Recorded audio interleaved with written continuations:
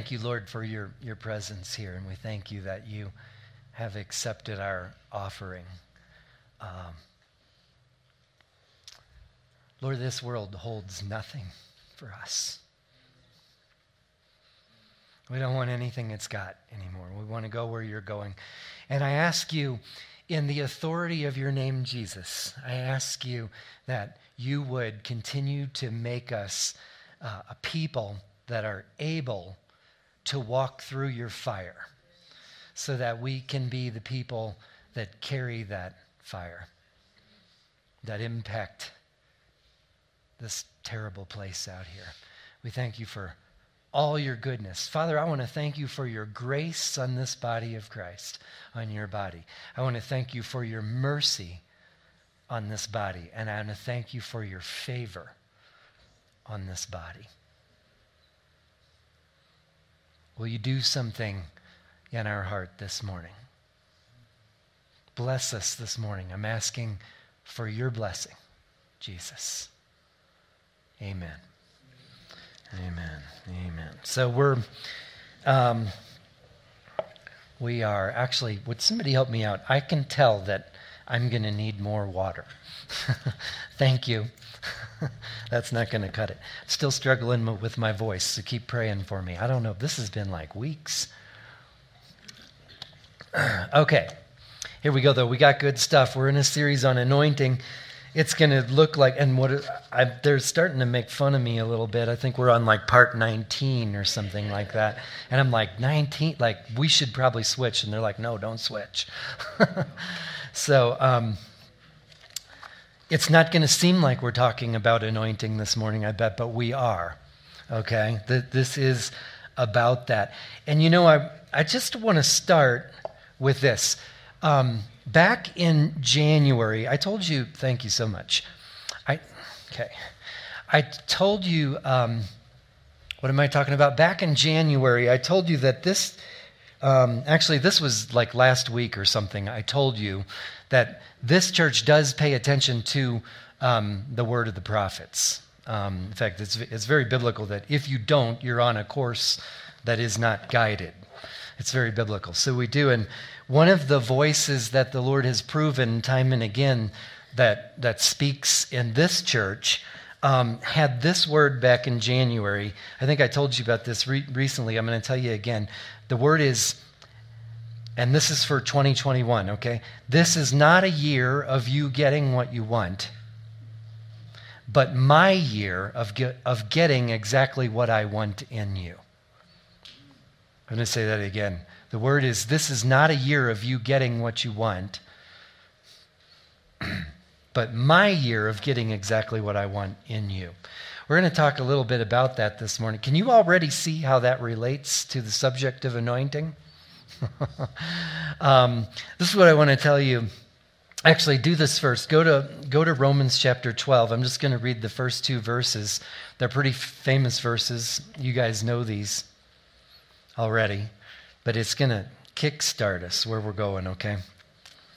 Romans chapter 12 says, I beseech you therefore, brethren, by the mercies of God, that you present your bodies a living sacrifice, holy, acceptable to God, which is your reasonable service. And do not be conformed to this world, but be transformed by the renewing of your mind, that you may prove what is that good and acceptable and perfect will of God. You could study just those two verses for a month or a year, but let's don't. I just want to point out one thing. I want you to notice the connection between being a living sacrifice and not conforming to this world. Okay, having your mind renewed, not conforming to this world. In other words, I might suggest that's actually the definition of being a living sacrifice, is not being of this world, not conforming to this world. The sacrifice is conforming to another kingdom. And we're going to look at that conforming this morning. Do you know that, well, you know this, mercy and favor, these two words, they are very biblical, yes? Our God is merciful, first of all. And that is a very specific thing, the mercy of God. We could study that. We could have a whole series on how merciful God is, or the mercy of God. Okay? We could do the same thing with favor. Now, favor's been poisoned. Why? Because there's this prosperity gospel out here where they've done all these untrue things with it. Okay, where they basically say, well, if you're not living in this extravagant favor where everything goes your way all the time, then you must be doing something wrong. They're connecting the attributes or the activities of God to our performance. Okay, right, don't do that. That's disgusting. Okay, but if we lay that aside and we do something true, the favor of God is a very biblical thing. In fact, if you even just use your common sense, can you imagine a good father that didn't absolutely delight in showering favor upon the children, or a good mother? That would be ridiculous, right? We live to favor our children. And if silly fathers like me and you and mothers like you and whatever are that good, then how much, this is pretty much a paraphrase of a scripture somewhere, Hebrews 12, I think. How much more God? Right? He's a good father. He showers favor. Now, here's the problem. And this is it's not a problem. Here's something we need to understand to go where we're going. It may feel like a problem. It's what we do with grace. Okay? Do you know that mercy and favor are faces of grace?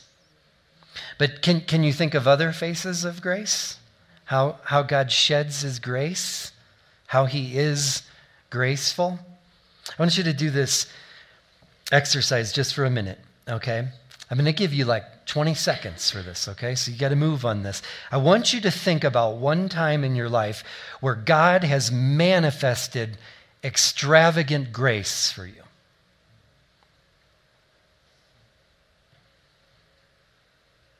Just nod your head or something for me if you got something. Okay. All right. Y'all have extravagant grace. Now, I want you to just kind of recount that for a second. How do you feel when you think about it? And what did that grace do? Where did it lead you? What impact did it have? A little bit of difference? A lot of difference? There's both. He does both. That's okay. Now, I want you to, how many of you thought of a really hard or challenging season or a season full of trial when you thought about God's extravagant grace?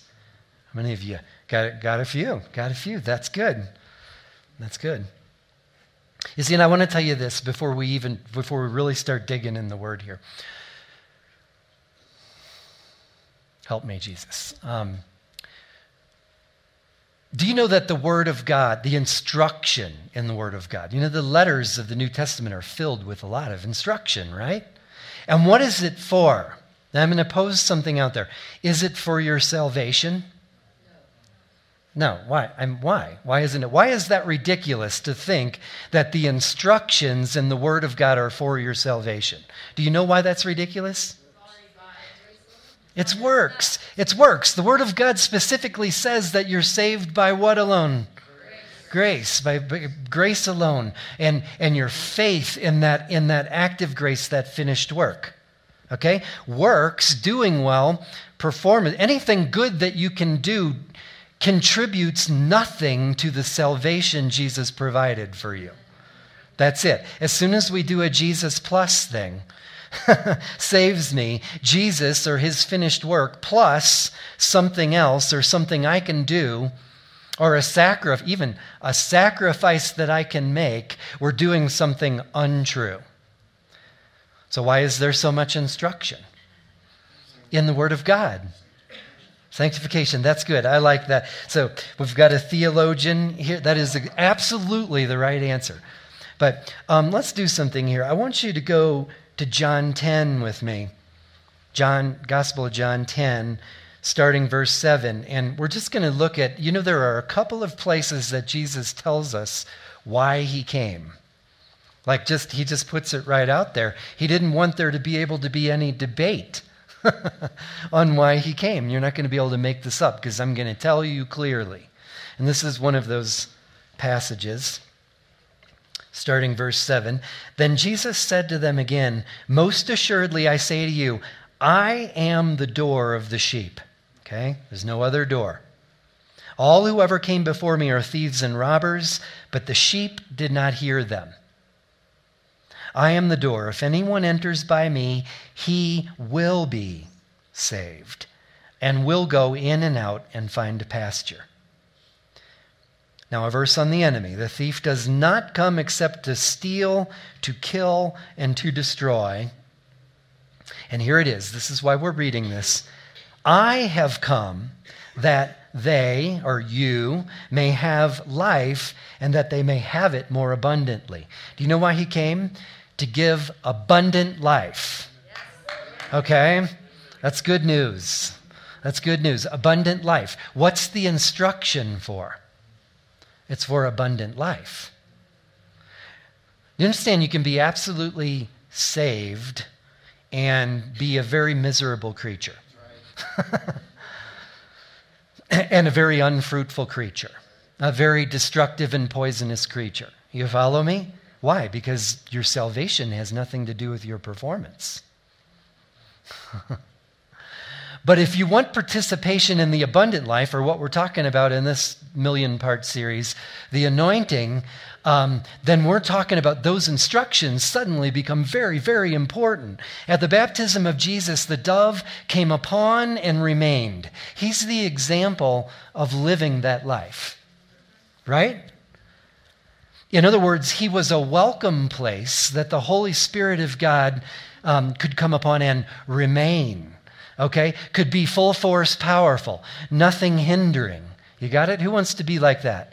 You know, Jesus said, and you do know this, I just don't know if you believe it. I don't know if I believe it half the time. He said you were going to do greater things. Meditate on that for about 100 hours, and I bet it'll change your life.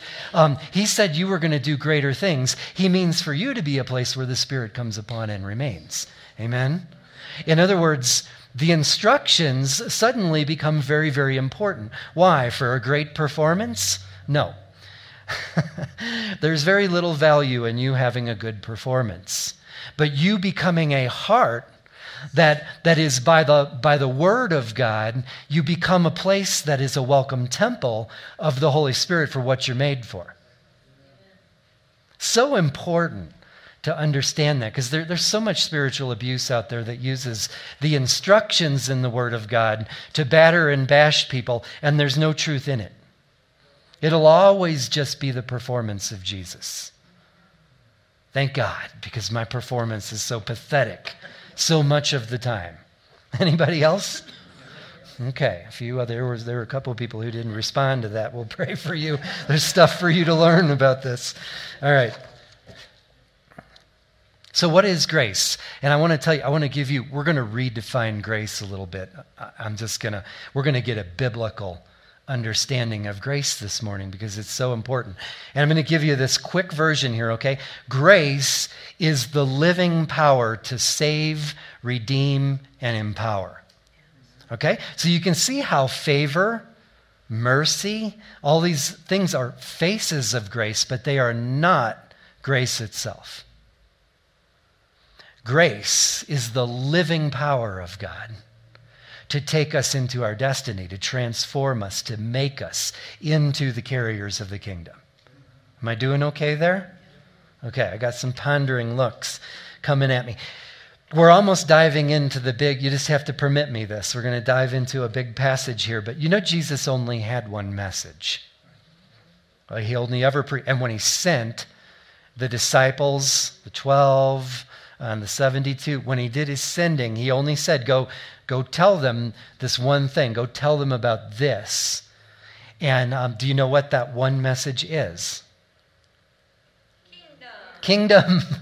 Air high five. It's the message of the kingdom. It's the good news of the kingdom. It's the only thing he ever preached. It's the only thing he's still teaching. It's the only truth he's bringing us into. Okay? And so I've got to say this because this really does lead us into what I have to say this morning. This is just the starter. In other words, what? In other words, Two things. Let me just do this. One of the wisest people I know said this week, and one thing that means is you don't get the kingdom without the king. There's no such thing as moving deeper into the kingdom of God or having greater understanding, fuller participation, your residence becoming the kingdom without submission and understanding and becoming more one mind with the king. The benefits of the kingdom are part of the kingdom that only come with the king. Okay? The other one I would say, and this has always been my go-to definition, because I have people say, what is the king? Tell me what the kingdom is. And I usually just say, the kingdom is everything the Spirit touches. Okay? There's two kingdoms. There's the world kingdom, which we just read in Romans 12, says, don't be conformed to that, but rather be transformed into this one. There's a world kingdom, and then there's his kingdom, the kingdom of Jesus Christ, the one that he reigns, and so he fills with his Spirit. The kingdom is everything that the Spirit reigns over and in. Why do we say that? Because we're gonna talk about grace. Let's begin redoing our understanding of grace a little bit. Go to 2 Samuel chapter 24. And I'm going to start right in verse 1. I've got to tell you, God is so fun. I was praying over what we're going to do this morning in the Word here. And what do I want to tell?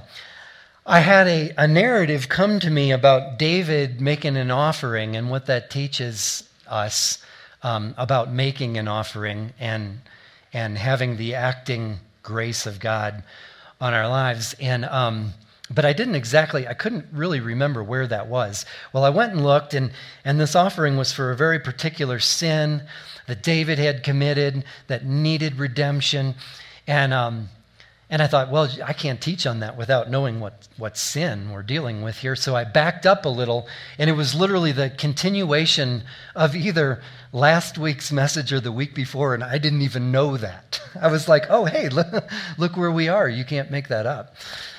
Anyway, it was fun for me. So that's where we are. And I'll tell you, let me see if we're going to read that. We're going to read that. So you're going to hear what this sin is again. And it's 2 Samuel 24. Okay, here we go. Again, the anger of the Lord was aroused against Israel, and he moved David against them to say, go number Israel and Judah. In other words, do you know what he did?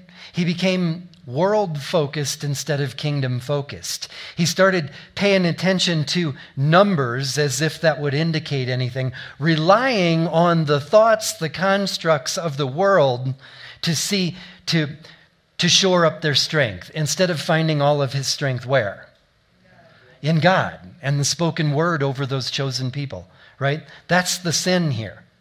We're tempted to it all the time. You might, I can't linger here too long, but you might look at your own life and go, and ask yourself, this is a worthy exercise, what of the world do I put some stock in for my security, my significance, my safety? You got it? Because that's what he's doing here. That's why he numbers. That's why some churches pay attention to data and numbers. They're thinking that's the security of the future. Or it tells them something about whether we're in the move of the Spirit or the will of God. Even though likely the numbers will lie to you every time. Because it's an unseen kingdom. You follow me? Okay, that's the sin here. Verse 2, so the king said to Joab, the commander of the army who was with him, now go throughout all the tribes of Israel from Dan to Beersheba and count the people, that I may know the number of the people. And now listen to the wisdom of Joab, said to the king, now may the Lord your God add to the people 100 times more than they are, and may the eyes of the Lord king see it. You hear what you're hearing? In other words, he's saying he has a faith in that God is the one who holds our future. He's the one who makes the plans and makes sure they happen. He doesn't have a limitation on his faith or what the Lord can accomplish, regardless of what you see right now. You follow? And so he says, Verse 4, nevertheless, the king's word prevailed against Joab and against the captains of the army. Therefore, Joab and the captains of the army went out from the presence of the king to count the people of Israel. Verse 5, and they crossed over the Jordan and camped in, I don't know how to pronounce that, Aroer, on the right side of the town in the midst of the ravine of Gad and toward Gazer. Then they came to Gilead, to the land of Tatim Hodshi, and they came to Dan Jan. I should have looked all these up. I didn't, so the pronunciations. And around Sidon, and they came to the stronghold of Tyre, and to the cities of the Hivites and the Canaanites. They went out to the south of Judah as far as Beersheba. So when they had gone through all the land, they came to Jerusalem at the end of 9 months and 20 days. You know what I read out of that? Do you know how much effort that took? Was anybody getting worn out while I read? Me too. I was starting to look like maybe I should skip even though I'm making a point here. Verse 9, then Joab gave the sum of the number of the people to the king, and there were in Israel 800,000 valiant men who drew the sword, and the men of Judah were 500,000 men. Now listen to verse 10. And David's heart condemned him after he had numbered the people. You know, it never tells us, I prayed about this. It never tells us how David's heart condemned him. Let's just say I believe the Spirit of the Lord was acting. The presence of the Lord was there. And do you know when the presence of the Lord starts to get into whatever your situation is at the moment, and you're off course even 1 degree, but you're paying attention, your heart will condemn you. Anybody experienced that this week? About 10 times?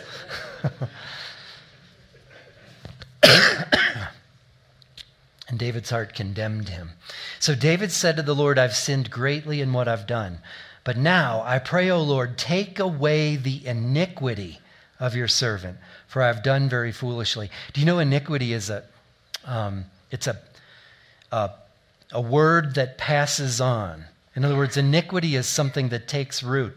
It hangs out, even upon generations.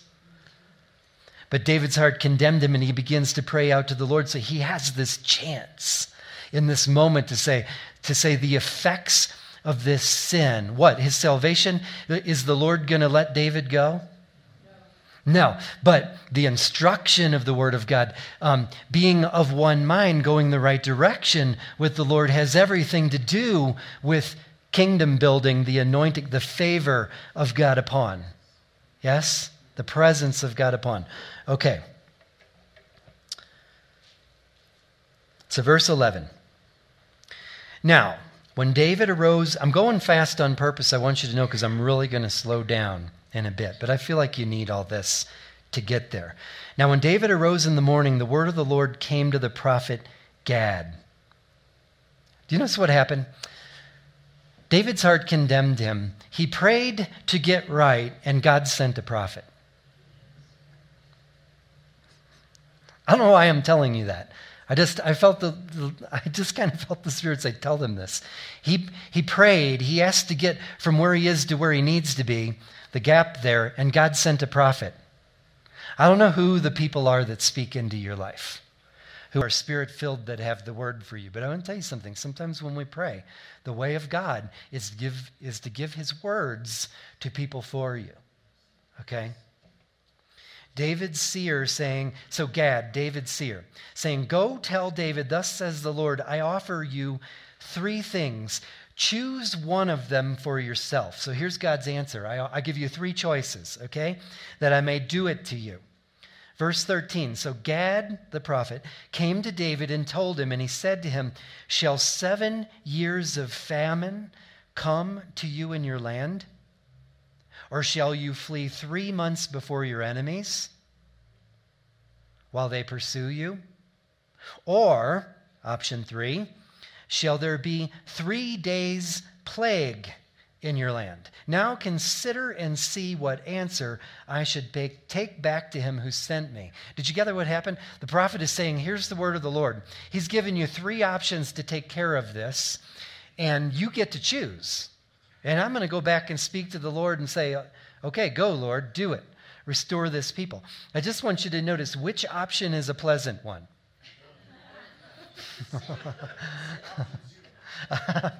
Option nope. Okay, but now I'm going to give you a very serious question. I want you to ponder this question. Which option is the grace of God? All of them, right? He's offering them all. See, so often we think of the grace of God as God, we confuse favor and grace, or mercy and grace. And let me tell you something, favor is part of grace, but I want to tell you something else. We're going through hard years here, and life just has hard stuff. And it's not a whoops. It's not God falling asleep at the wheel. It is the grace of God.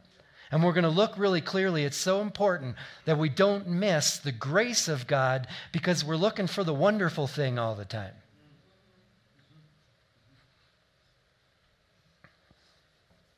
Every choice is grace. Do you notice that every choice is going to wipe out some people? Now, before we read on, I got to give you a study tip. I've done this with you guys all the time, so you know this. When you read about Israel, you have to read about Israel as if it's one man, okay? In other words, when you read about Israel, you're reading about yourself. So like if 1/3 of the whatever, if God's going to wipe out a certain number of people, the way you can view that in spiritual reality for yourself is it's like there's also stuff in you, there's a portion in you that's got to be wiped out. Israel is never completely destroyed, okay? He promises he's never going to completely destroy you. He never promised he wasn't going to burn things like crazy. Because he's that good. Because he's a God of grace. Because he's crazy about you. Because he's got an incredible, crazy destiny of power and favor and witness and all the joy of that participation before you. He's that crazy about you. And so therefore, he's got a very fiery version of grace for his children a lot of the time. Amen? That's what this is. This isn't because he doesn't like David. This is because he's crazy about David. And he's going to send a fire. He's going to burn some stuff up, baby. Because he's making a people that can carry a greater weight of glory. And he's making you into someone that can carry a greater weight of glory. Fire gets hot sometimes. Now watch what happens here. We doing okay? Yeah. Okay, watch what happens. Verse 14. And David said, you guys are enjoying yourself too much. You're not being pious enough in the Lord. Verse 14, and David said to Gad, I'm in great distress. Yeah, I bet he was in great distress. Did you hear the options? Yeah, I bet he was in great distress. Listen to me. Never discount the place of your feelings in your relationship with God. Do you know he made you with those feelings? When you're in great distress, go to God. He's probably working right there. He might be trying to give you options. Excuse me, sorry.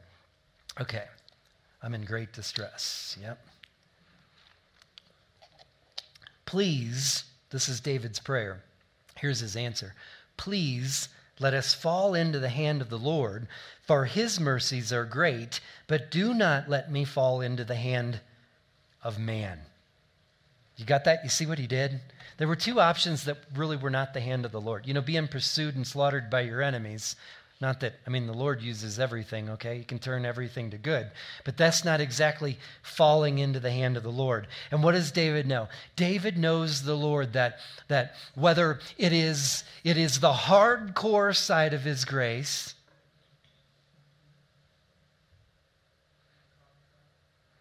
Oh, a cough drop. Is that what you're waving? I'm like, why is he going like that? That is a weird behavior. Yeah, we'll see if I can. Okay, thank you. Thank you for being weird enough to make sure I get this cough drop. See how that works. We'll see if I can talk like this. Whether it's the hardcore, I think I'm saying, side of grace, or the merciful side of grace, David knows the Lord well enough to know that he'll be okay as long as he's in his hand.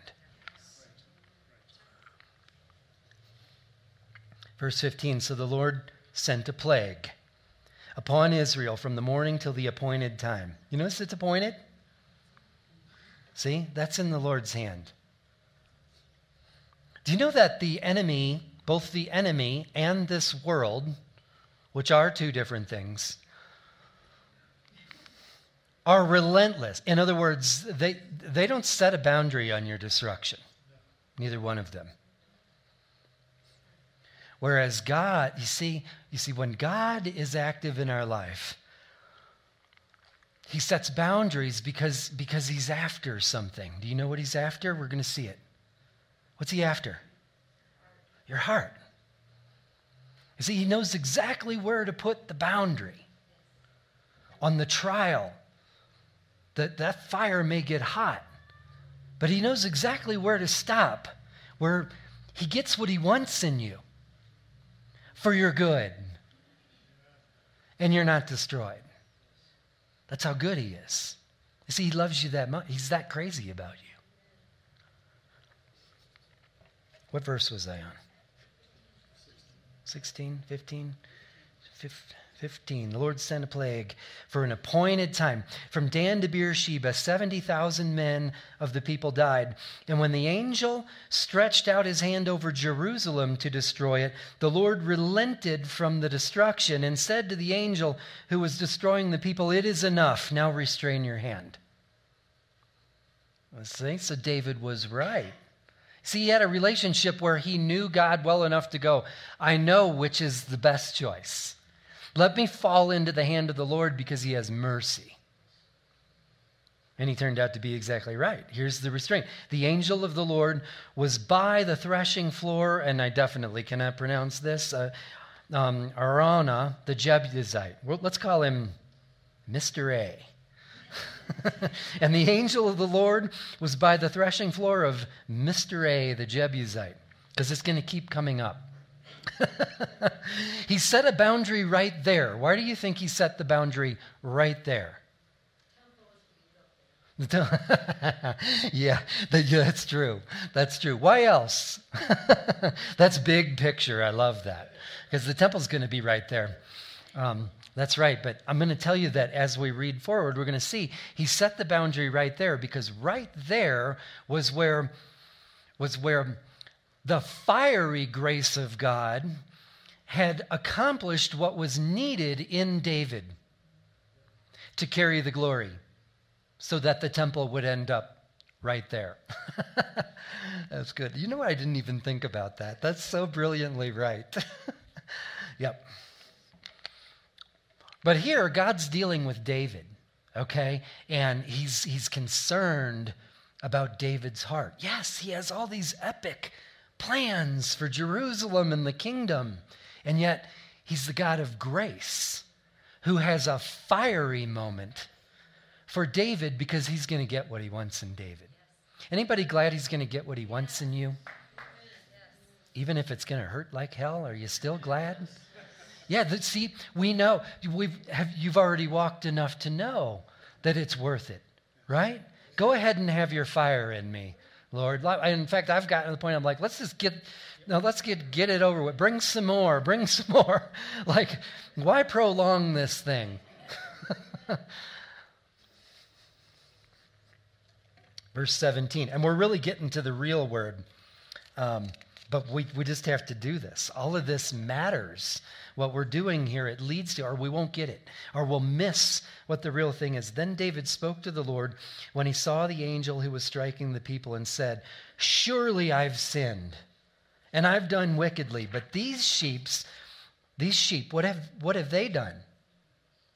Let your hand, I pray, be against me and be against my father's house. Do you see what he did? Do you see a change in his heart? From his dependence on the world, and I'm scared for myself. I'm operating in fear. I'm going to number the people. I'm going to be world-driven here, shore up my own strength. He changes from that to saying, let it fall on me. What did the people do to you? So this line is drawn right where the heart change is. Now I want to show you. We're going to keep going.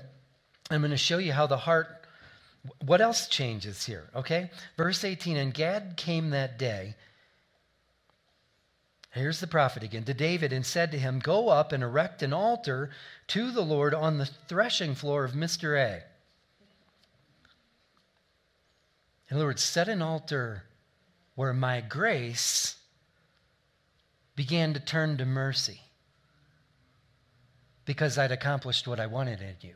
Put an altar right there. Make an offering. You know, that's the same thing as saying make an offering. Now, I think they're building an altar, but it's the same thing. There's only one reason you do that, because we're going to make offerings right here, where your fire had its work. See? Where I was transformed by your fire's work, and you got something you wanted in me. Thank you, God. I'm going to make an offering right here. So David, according to the word of Gad, isn't that funny? Usually it's according to the word of the Lord. Gad, here's Gad, went up as the Lord commanded. Now Mr. A looked and saw the king and his servant coming toward him. So Mr. A went out and bowed before the king with his face to the ground. Now listen, this is so important. Listen to what happens here. Verse 21. Mr. A said, why has my lord the king come to his servant? And David said, to buy the threshing floor from you, to build an altar to the Lord, that the plague may be withdrawn from the people. Verse 22. Now A said to David, let my lord the king take and offer up whatever seems good to him.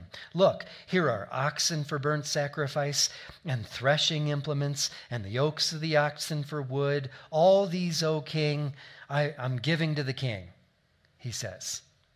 Okay? Now listen to David's response. Oh, and actually we can't skip this.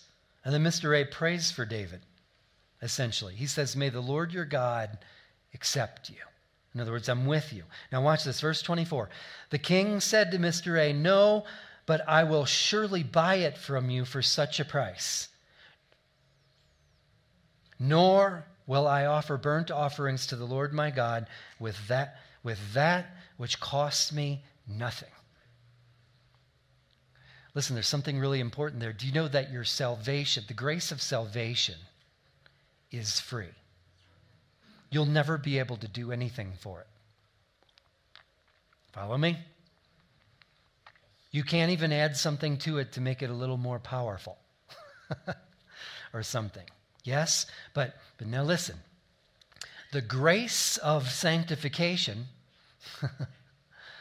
the grace of letting God have what he wants in you so that you're walking into the destiny of being a power and authority carrier for the kingdom of God. Anointing, the weighty presence of God, is very costly. It's not without a cost. You see this concept, you see this truth throughout the Word of God. And here, David knows, he says, I will not offer burnt offerings to the Lord my God with that which costs me nothing. You see, that's a change of heart. That's heart change. This altar is in a place where David realizes that walking with the Lord into the power and authority that is my destiny is a very costly thing.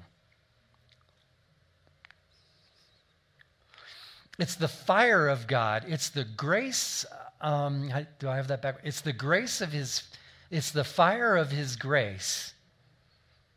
It's the hard stuff. It's the trial that brings us to a heart with God where we say,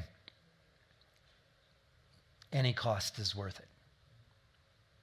You see, one thing that happens when we think grace is just merely the favor of God, or all the blessings and wonderful things, here's what happens. Favor will begin to exalt us. Well, you see it all the time in the Word of God. In the book of Judges, Israel lived in a perpetual cycle. You follow me? They were with the Lord, and then they fell away, and then they were with the Lord. It's because the favor of God has this way of bringing about in our life where we no longer become dependent on Him. We start counting on programs or data, or just like David was doing, that great sin, and we start to move away from just the requirement of the weighty presence of the Holy Spirit upon us. When it gets comfortable and easy and wonderful all the time, it can have an exalting effect. And I want to tell you that the Word of God, we could study this out for months if we wanted to, but the Word of God shows that the favor of God is meant to bring us lower. The blessings of God, the favor of God, it's meant to create such a humility in us where, oh God, the greater you are on my behalf, the more I fall on my face. And the more I realize I want nothing of this world. I want nothing of this world's ways. God, show me your ways. Because the favor and the blessing of God is supposed to take us to that place. But, excuse me, so often it doesn't. So often it leads us on that cycle of Judges. Okay? And so here's what we've got to do. We've got to recognize that the grace of God is some of the most fiery, it's the hardest things that He is so good to bring us into that season. Thank you, God, for being so good that you passed me through your fire. Or I'd kill myself for sure. You got it? I would destroy myself for sure if it was not the fiery grace of God.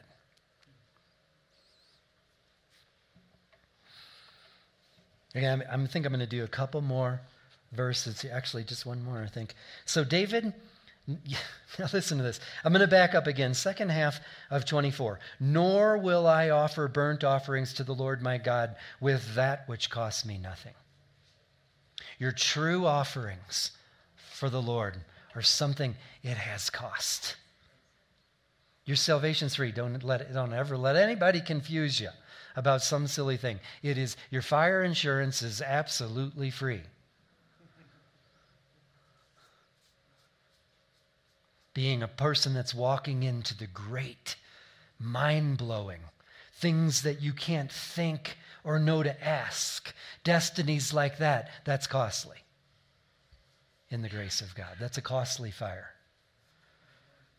So David bought the threshing floor and the oxen for 50 shekels of silver, and David built there an altar to the Lord and offered burnt offerings and peace offerings. Now listen, so the Lord heeded the prayers for the land, and the plague was withdrawn from Israel. You might think, I have to put this out there. You might think that I'm preaching this, or this could be suggesting that, like, it could be related to COVID or the current physical plague. I just want you to know, God may be doing that. I'm not sensing that, and that's not why I'm teaching out of this verse. I'm going to say, we have plagues that need to be removed. Okay, we talked about him last week. The removal of the Perizzites, the Canaanites, the Jebusites, the stupidism sites, all the things. We have plagues that need removal. And sometimes it is the mercy and favor that does that. You read about that in Scripture too. But often, a lot of times, it's the fire of grace that can be pretty darn painful. Sometimes it lasts a day, sometimes it lasts a decade for God to get what He wants in us. Okay, I've one more thing I was going to do. I need to decide if I'm going to read it or just tell you for time's sake. Now, let's read it. You guys always let me get away with it. Should we read it? Okay. All right, go to Luke 22. And verse 31. You're all going to know this very well. This is Peter's denial spot. Okay, I just want to show you some things. I want to remind you, you guys already know these things. And the Lord said, Simon, Simon, indeed Satan has asked for you, that he may sift you as wheat. But I have prayed for you that your faith should not fail. And when you have returned to me, strengthen your brethren. Now, how many of you believe that Jesus' prayers are effective? He's pretty good at prayer. He's the prayers of a righteous man avail much. And he was really righteous. So, yeah. Do you notice that he prays for people? He says, Satan's asked to sift you. In other words, what? Satan's asked to take a pretty darn hardcore trial for you. Okay? But don't worry. Jesus is going, don't worry, I've prayed for you. Do you know the Word of God says he prays for you? Do you imagine that? Do you make sure that you imagine that and remember that sometimes? It's so important. He prays for you. He's interceding for you. Thank God. But here's what Peter says, verse 33. But he said to him, Lord, I'm ready to go with you both to prison and to death. You know, we kind of hold that against him like, oh, Peter. But do you know that I think it's that spirit in him that God goes, man, I love you, Peter. That like that stuff, I think the Father's up there saying to himself, if we can redeem that, we are going somewhere. That's something that we can use. You got it? And that's why all this trouble, that's why there's all this fuss over Peter. Do you know he fusses over you? I'm serious. He never stops thinking. I just know this from the Word of God because I know Jesus. He's always fussing over you. He's creating fiery circumstances and he's praying for you and he's making these cool plans. He's like chuckling to himself, he's having a thought like, what should I do with you? And he's going, I know what we're going to do. He loves you that much. And that's what I believe is going on with Peter here. There's a fiery trial coming. Is it because he doesn't like Peter? It's because he's nuts about him. Then he said, I tell you, Peter, the rooster will not crow this day before you will deny 3 times that you know me. And he said to him, so he goes on, let me see if I should, let's just read it. When I sent you without money bag, knapsack, or sandals, did you lack anything? And so they said, nothing. Then he said to them, but now he who has a money bag, let him take it, and likewise a knapsack. And he who has no sword, let him sell his garment and buy one. For I say to you that this which is written must still be accomplished in me. What is that? His death, right? The brutal side of grace. Is that grace that Jesus went to the cross? Yeah, it's like all of it. But it's really fiery brutal, right? That must be accomplished. And he was numbered with the transgressors, for the things concerning me have an end. So they said, Lord, look, here are 2 swords. And he said to them, it's enough. In other words, they weren't really catching on. Now, why did I read all that? I want to tell you. In other words, this was a moment for them where in their actual walk, okay, in the reality of their life, the experienced presence of Jesus, the favor, the mercy, all the exciting stuff was about to be taken away. And that's where he's saying, no, get ready now, okay? Get ready now because there's a fire where I'm going to get some things I want in you. Now, I got to put this out. Do you realize when you read this story that Peter actually fails the trial? I hope that's encouraging to you. Do you know that Peter failed the trial and God still got what he wanted in him? If that's not encouraging, sometimes I just sit and think of that. I'm way better at failing than succeeding. And it just really encourages me that the Lord, it's his job to get what he wants in you. It doesn't mean you don't walk through the fire, the hard part of grace. You tracking? So he fails the trial. God gets what he wants in Peter. Now, I would ask you, here's why I'm doing this, and it's really just for this one thing. Then we're going to stop and see what the Lord wants to do. Ordinarily, do you normally think of the fact that God allowed Peter to be sifted like that? Do you normally think of that as God's grace for Peter? No, normally not, huh? But is it? How about when God allows the whole nation of Israel to fall into the hands of Babylon? Do you normally think of that as grace? Or is the grace just when they're redeemed from that bondage? Tracking with me? See, it's very important. I just think the Lord put this on my heart. I think it's really important that we see a couple things accurately. One is the movement of the Spirit of God in this world. And I even mean in the current events. Okay? Are the terrible things part of God's grace in the movement of the Spirit of God?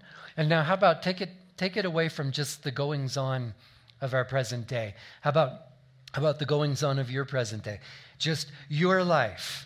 How often do you think it's the grace of God when he redeems you or restores a broken or fiery part of your life? That's the grace of God, saving you out of something he lost control of. See, like in Peter's story, and let me just do this. I think there are three options, okay, in the way we look at Peter's story. One is the Lord needed to punish Peter. Now, I think I heard it cause a giggle in somebody, how ridiculous that option is. But how often do we do that? Lord, have I done something wrong? Do you know what that means? Do you know what it means when you say, Lord, have I done something wrong? It means, are you punishing me because I'm stupid? I did that. That's the only logic behind, Lord, am I going through this because I did something wrong? Am I not good enough? So that's ridiculous. Or the only other option on this side of the equation is God fell asleep at the wheel.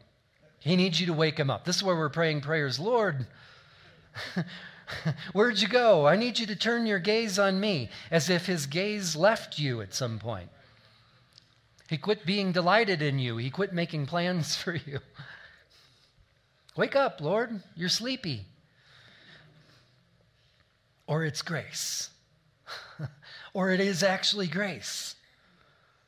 Because he's crazy about you. God's living power to save, redeem, and empower. His good plan to make sure you don't just have a pathetic life, but he's walking you into abundance. An abundant life requires things to be burned so you can hold that glory.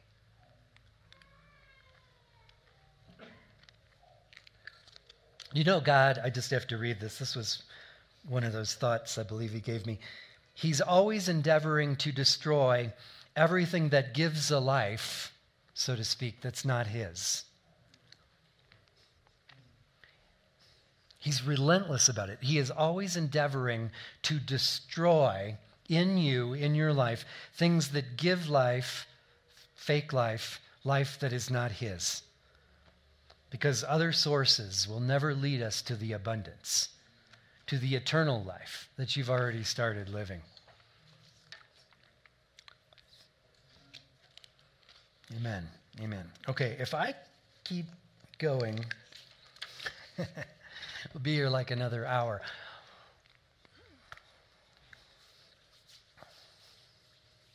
Y'all want to invite the Holy Spirit to speak into this now? How many of you believe, I'm really asking, can you give me a show of hands? How many of you believe, after what we just did in worship and in the Word, that the Holy Spirit would actually like to say something personal and specific to you right now? How many of you? Everybody, I think. Almost everybody.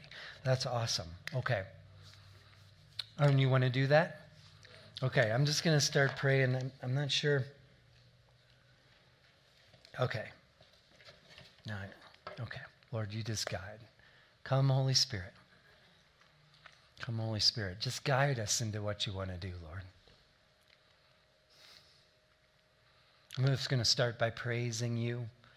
Lord, you are so crazy about us that you have good love.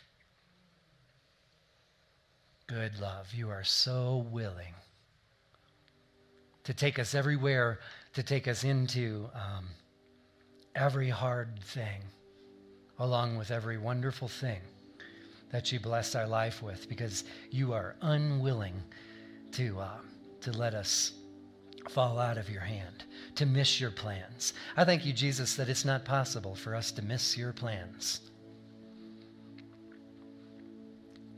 And I thank you that that has nothing to do with us and everything to do with your faithfulness, with your power and authority, your goodness. We worship you for that in this place, in the place of our heart.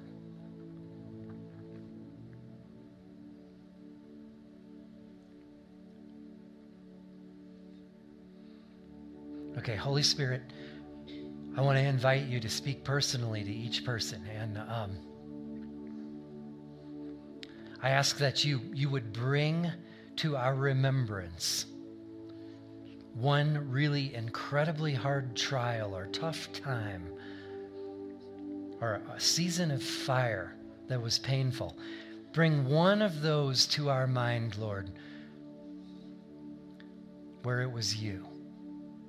It was your grace.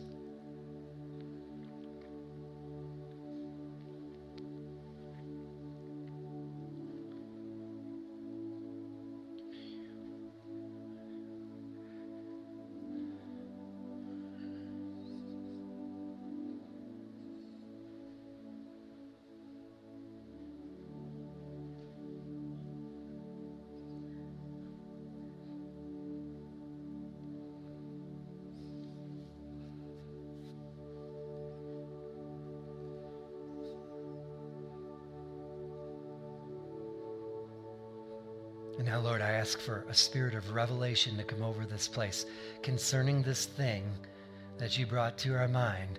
I ask you to reveal what you saved us from or what you grew us to. What did you use that season for to get what you wanted in us?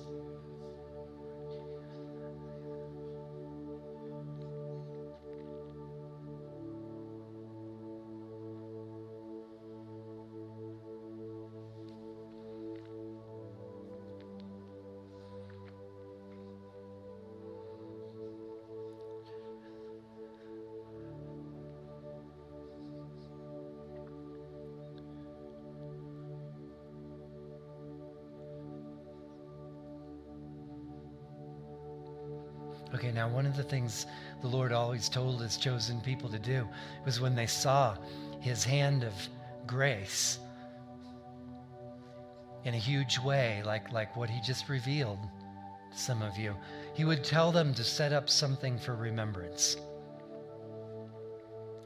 So I would just invite you in this moment, bring an offering to him and set up. You know, they would pile 12 stones. Or they would make an altar there. They would make an offering in that spot. And I would say, just set up something for remembrance.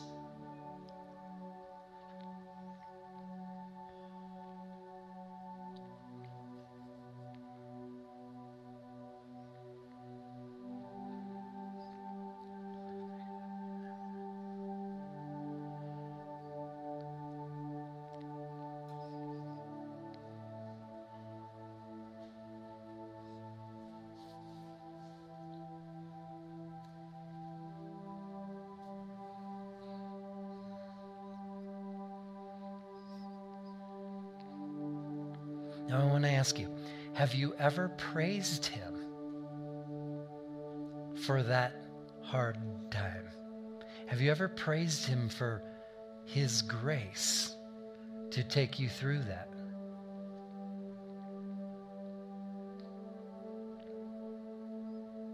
I see some yes nods. That's good. If you're wondering, are you sure that you haven't? just want to give you a moment to worship. Thank him for allowing that and for setting the boundary.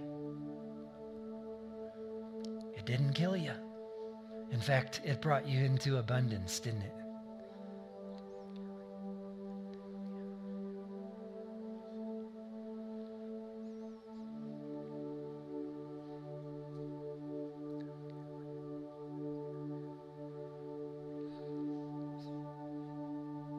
Father, I thank you that you, our Father, you haven't even scratched.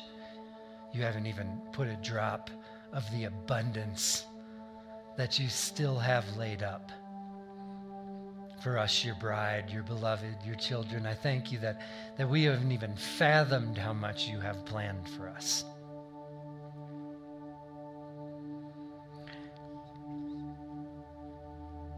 And I ask a blessing over this church in the name of Jesus, that this word would plant deeply in the heart, so that as you continue to bring these seasons of fire, both in the church and personally for us, I speak the blessing that you will be a people who will see the hand of God in it. That even as you walk in the fire, you will have the revelation and wisdom to praise him. Because you know you can just tell people, God's just getting what he wants in me.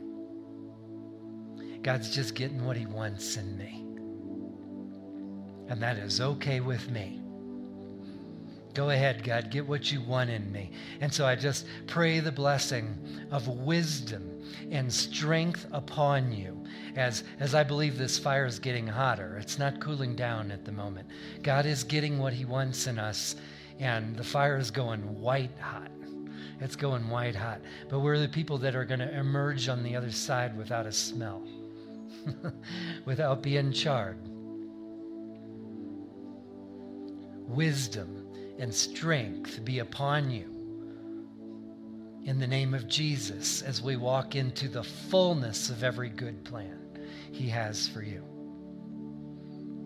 So we give you permission, Lord. Go ahead and work on us. We ask you to get to work, Lord. We ask for a strong wind to blow the fire. Blow the fire. Come, Holy Spirit, right now and in the days ahead. We invite you to have everything you want accomplished in our inner man. Strengthen us in our inner man. Make us a temple for your glory. And so we invite you to work in us.